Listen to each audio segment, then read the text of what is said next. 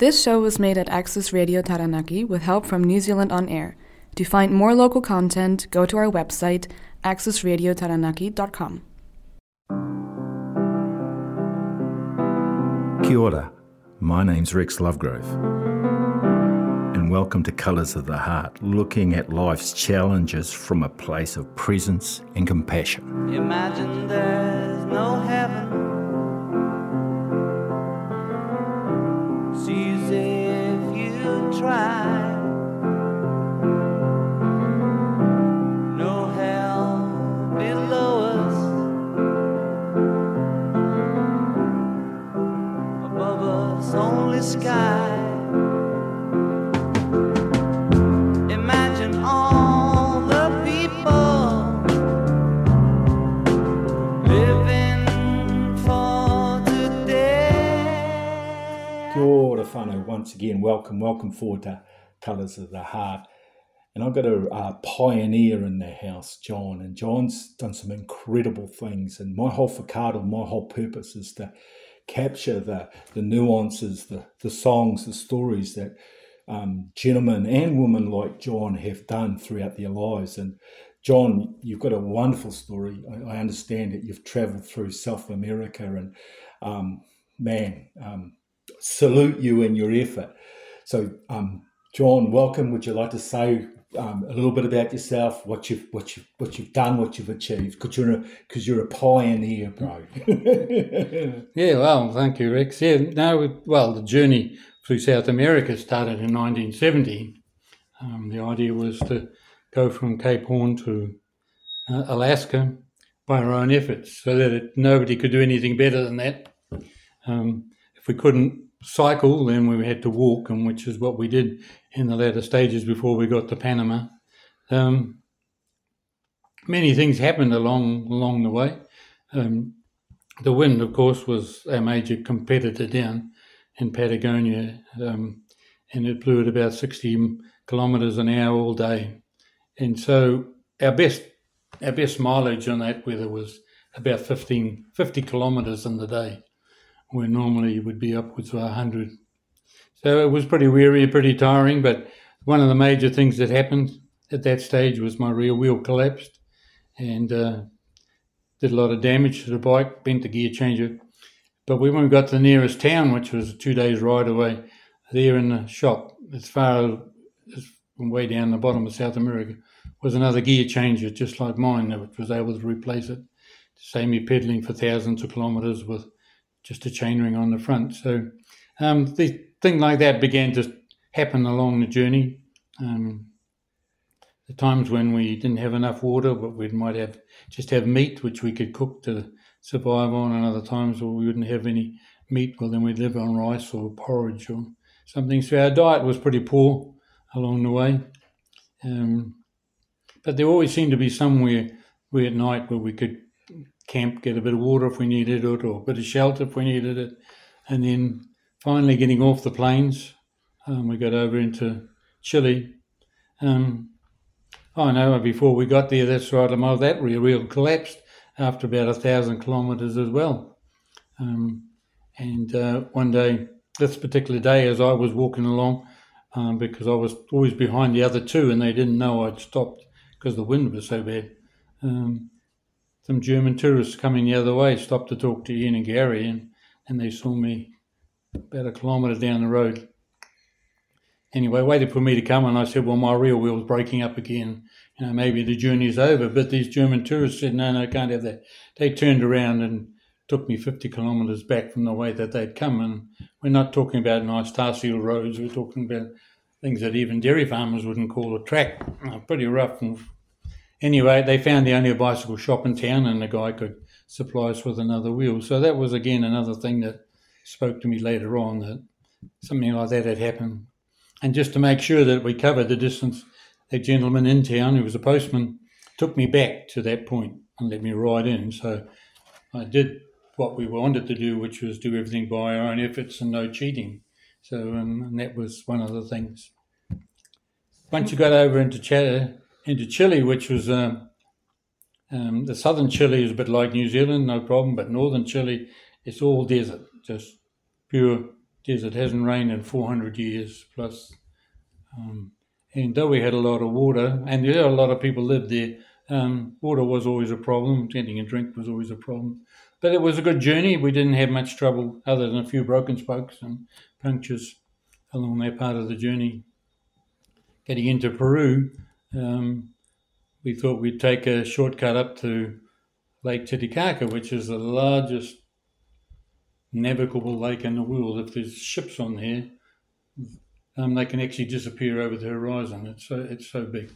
It's an amazing thing. But other than that, there's no beauty up there. But unfortunately for us, we didn't realise that where the road went, and it went into one valley, which is called Tarata Valley, really. And it's interesting that just out of Inglewood is a place called Tarata, but this is Tarata Valley.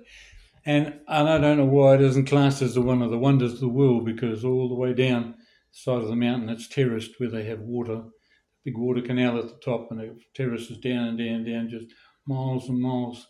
And these water canals have to come from 20 or 30 kilometres away, and they come down and they go up the side gully and then come back out again and come down. Somebody did them hundreds of years ago, and just amazing. But anyway, when we got to the bottom of the valley and we got some more supplies and we started to climb, we realised why the buses don't go that way, because we've got this switchback, or series of switchbacks. It goes from about 2,000 metres up to 6,000 or 7,000 metres, just goes up and up, just switches back. Took us about 3 days to climb the switchbacks, climb up the road to the top. And when we got up there, we met a guy up there, and he said, well, they don't have to, no army can operate up here, it's so high, so they don't have to defend the borders. So it was pretty cold, miserable. So that was a hard day, well, a couple of hard days' work, and nosebleeds and headaches and vomiting and what have you. Get to the top of that. And we went along, we wanted to go to Machu Picchu, take our bikes to Machu Picchu. And when we got to most place where most people would get on the train to Machu Picchu, we wanted to take our bikes there. So we found we couldn't go down the railway line that way. So they said, well, if you go over the mountains and come up the railway line, you can walk, no sweat. So that's what we did. We spent 3 or 4 days climbing the Andes, went right over the divide, where one side it was so dry that you'd die if you stayed there. The other side it was tropical jungle, and it's just this one ridge, just completely amazing. But anyway, when we got to back down the railway line, we were still 40 kilometres away from Machu Picchu, the same distance if we'd left where we left the train originally. So we had to walk up the railway line. The first part of it was all right, because a lot of people lived there and there was a walking trail, except for the open culverts. We had to stop every 100 metres, put our bike over the culvert, right on. When we got towards the last, say, 15 kilometres, it got narrower and narrower. And right just below Machu Picchu, there was a railway bridge. And there was a few sleepers on the bridge, and then it was gapped. And we just got off the bridge. The train came around the corner. You wouldn't hear it coming because of the river. But we were about 30 or 40 seconds saved from getting mowed down by the train, because there was nowhere to go. You would have jumped in the river, and it was in full flood, and they would have said bye-bye whoever jumped in the river. So that was just another one of the things. Yeah, we got up to Machu Picchu, had a good look around, got the train out, of course, and then rode to Lima. All those parts was just hard yakking, up and down, because the Andes are pretty steep. We just didn't have enough money really for the journey, and so food was pretty hard to come by. Diet was pretty poor. We got into Colombia, where we knew that in North Colombia and South Panama was what's called the Darien Gap. It's about 600 kilometres, no road. The first 60 kilometres of it in Colombia was swampland going into swamp, and the River Atrado, and then the rest was jungle to Panama. And we, having known that we were going to walk through there, we knew that was there, it wouldn't catch us out. we got ourselves organised, and we turned off the road into the jungle. Of course, we took the chain rings and the pedals of our bikes to make it easy, because we knew we were going to have to carry them. But the conditions were quite atrocious. You had to carry your pack forward, then go back, get your bike, carry your bike forward, bring it back, your pack. So every distance was treble. We got to kilometre 41, and they cut down all the trees for a road, which made us chuckle, thinking they were going to put a road in here. But anyway, I think they have. But when we got to kilometre 41, this gentleman had a farm, and his access was by dugout. And he was going to, so we paid him what we thought was an exorbitant amount of $20. It doesn't sound much today, but it was a lot of money back in those days. Anyway, I went with him, and about 2 o'clock in the afternoon, the outboard motor broke down and we couldn't fix it. So I said, well, I mean, it could have been here to just down the road. It could have been 5 kilometres. I don't know how far it was to the shop. So I said, well, we're going to have to paddle. So at 2 o'clock, we started paddling, and we went out of the lake system up the river, and it was midnight before we got to where we wanted to go. I slept on somebody's floor in the morning, got some more groceries, left here at 11 o'clock, paddled all day, across the lake system. And as we were crossing the lake system, I began to realise everything that had happened on the journey. There were so many things that had happened that you couldn't account for any other way, but that somebody was looking after me. And I really felt at that time that there was a strength flowing through me that was paddling this dugout, because it wasn't a pretty dugout. Anyway, we had to cross over. Grass grew over the path when we got towards home, so he had to push the grass down, and I had to try and paddle the dugout forward. We got back home for him at midnight again, so there was another 13 hours hard work. Beautiful. Oh, John, that's an amazing story, and I'm looking forward to hearing the second half of this interview. And whānau, if you haven't been told today, let me be the first. You are sincerely cared for. Kia ora.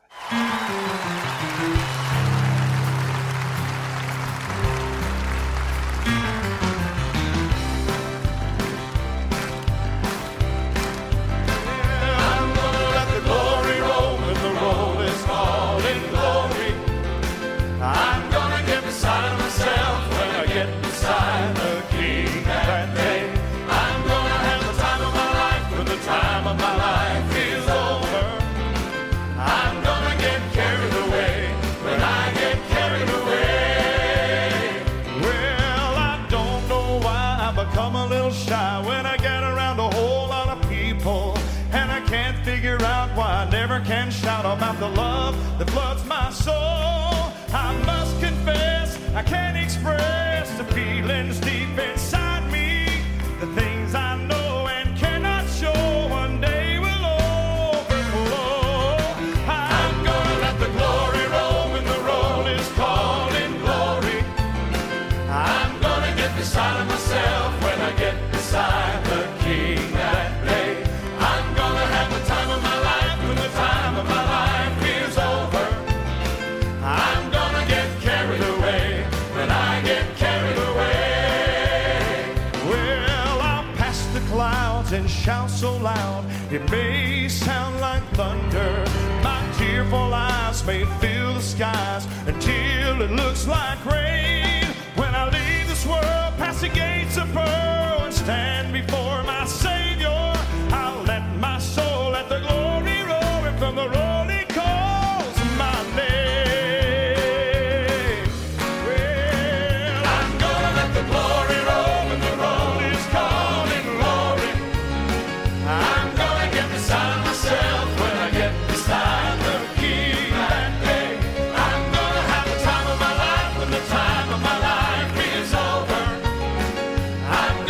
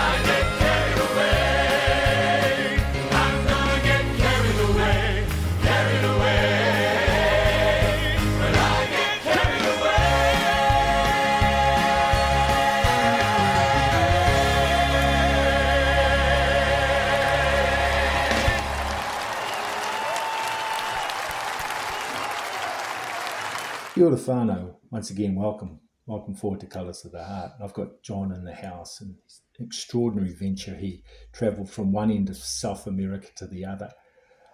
Quite remarkable, and he did it in the 70s. And if my memory serves me right, no one else has done what he did, and a colleague, if I've got that right, John. So welcome, mate. You're flowing, so you just continue the yumminess of your journey. It's sweetness to my ears. Yeah, hi, welcome. Well, not welcome, but yeah, thanks, Rex, for being here again. Once I got back to the farm, going on after the dugout trip, the other two had left all my gear on the logs. I mean, we're talking really rough conditions. It takes a long time to tell you, so just believe me, it was pretty rough. And so I had all this food on my back, which was about 25 kilos of food, all my gear, plus my bike sitting on the log when I got back on the trail. And so I had to try and find Ian and Gary, who had moved on. And it took me a day and a half on my own to catch up with them.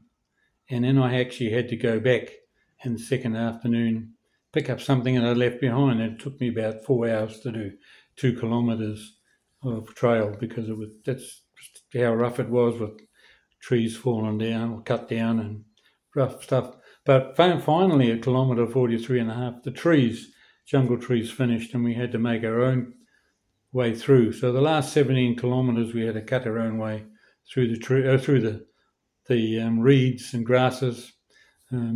Wasn't very pleasant.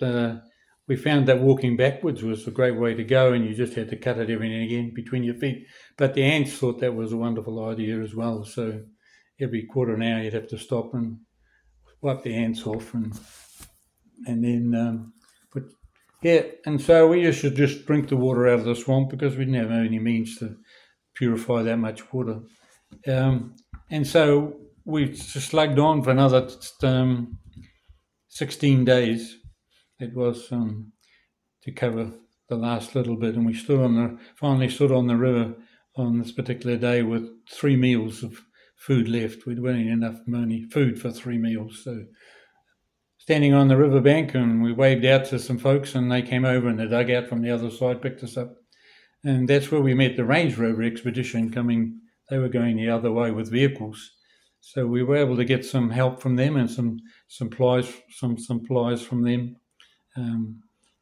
Alan Bibby, who was a Kiwi doing the filming, gave me some army boots to replace the ones of mine that had fallen apart. And then later on, and about 3 weeks later, when we got to a small village over the border into Panama, where there was some Wycliffe Bible missionaries doing translation work, the plane came down from Panama, and they brought our mail down and brought another pack that had a frame on it, which I was able to take, and 2 lightweight hammocks, which Ian and Gary could have. And so that lightened our load dramatically, because the packs that we had, Colombians ones, had no frame, and they were very hard to handle. So I was able to carry a lot more weight because I had a frame pack, and I had the army boots, and we had the two lightweight hammocks. So that was just another thing that happened along the way that I thought, somebody was looking after us. And but the night at Paya, at the village in Panama, we'd had sat around this evening after we'd left Paya, had a fire going, and that was good. And so it was a bit dark, and the other 2 got into their hammocks. And as I was getting into my hammock, there was a great crashing sound. And in the Panama jungle, trees fall all the time, so you hear this crashing sound. So for a split second or 2, I didn't think much about it till I realised it was my tree that my hammock was tied to, was coming down on my head. And so I said, well, Lord, I'm coming to join you. And it landed behind me. So, so I had a piece from then on that we were going to get out. Gary related a little story that a boy got bitten by the fly that lays their worm under the skin in Panama, in the jungle like that. And a little boy had one in the corner of his eye, and after they prayed about it, it came out on its own. So that was a story Gary told us that night as well. So that just added to my realisation that somebody had been looking after us all the way. It wasn't my journey. I didn't plan it. I was just the one that was on it. And so for another 3 months, we slogged away at the jungle. It was raining. It was muddy. Quite often we had to have guides because we just didn't know where to go. It just wasn't any trail that we could follow. One time we were completely lost, and we were just sitting on the side of the track wondering which way to go, and some locals came out of the jungle right beside us, going the way we were going. If they'd been another 20 metres further along the track, we probably wouldn't have seen them. So I always classed them as angels. So God sent 3 angels to find us and help us to the nearest town. And so we just slugged on through the worst of conditions. The mud was bad. If it rained, it was good because the mud was sloppy. When it didn't rain, dried out a bit, the mud clogged up our bikes and acted like brakes, so we had to stop and clean the bike. So it was pretty hard going, trying to find places to stop and have a drink or have a food, have a feed. So the last, it took us another 2.5 months to get out of the jungle as well, pushing our way forward. But we finally, in July 1972, we got to Panama City. And that's where things changed. I came home and Gary stayed on in Panama, and Ian, he being the English chap that wanted to do the journey anyway, he rode on, and finally after a couple of years was able to finish the journey to Alaska. But my journey finished in Panama and I came home. Remarkable, mate. And John, what inspired you to do it in the first place? Well, honestly, fame and fortune. We thought, well, we'll be famous because we've done something that nobody else had done, and surely we're going to make some money out of it. And if you get to Alaska, in those days you could work in Alaska and down the salt mines and make a lot of money. So it was fame and fortune really, and which proved to be quite elusive. But then I found something far better than that. You see, so that's been a remarkable thing for the journey for me as well. I found that peace that we seek for. Well, you've talked about your faith all the way through the interview, and I'm really curious in relation to those events that took place. But how has that changed your life? What the man you were and the man you are today? Could you talk into that? What's the changes, mate? Well, the major changes, of course. I didn't have to look for fame and fortune for peace. I had a peace in my heart, I suppose I stopped swearing. One of the things that I say that in my logbook is that I could turn the air as blue as anybody else when we started. In fact, the other two asked me to moderate my language. That's how bad it was. But swearing was not a thing that I needed before. I never used to get drunk. I'd only ever been drunk twice, but I never had a desire for alcohol since then. And I guess it's just the peace of knowing that God is in my life and He's looking after me. And a lot of things have happened. I've had, in the last 23 years, I've had 7 lots of cancer treatment. So, and I'm still here, and people say, well, you're a miracle man having had 7 lots of cancer and treatment. I guess that's where I'm at. Well, I don't know how young you are, John, but you're a little bit older in tooth than I am, and I'm 63, and you're looking pretty good, mate. Okay. And I want to give your dear wife a plug, simply because birds of a feather flock together. And would you like to talk about your sweetheart a little bit, if that's okay? Yeah, well, I guess, it's possibly a little bit difficult because Dee is my second wife. My first one, we had 77 years together, but health problems caused that to break down. Dee came along in 1999. I met her at a friend's place, and things just came. We just knew we were together, and so we've been together ever since. Yeah, had a good time. She's looked after me through thick and thin with many treatments for cancer, and always been good to. I've always said that she's never cooked the same meal twice, so it's been good. Well, if that isn't proof of God and the angels, I don't know what is. Thank you. Oh, John, I've really enjoyed our conversation. I will be asking you forward to Colours of the Heart. Thank you so much for your time and your aroha. And whānau, you have been told. You are cared for. Kia ora.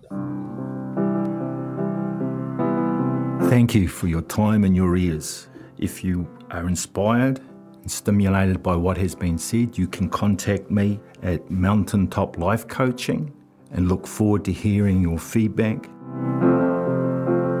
If you haven't been told today, let me be the first. You are cared for. Kia ora. Imagine there's no heaven. This show was made at Access Radio Taranaki with help from New Zealand On Air. To find more local content, go to our website, accessradiotaranaki.com.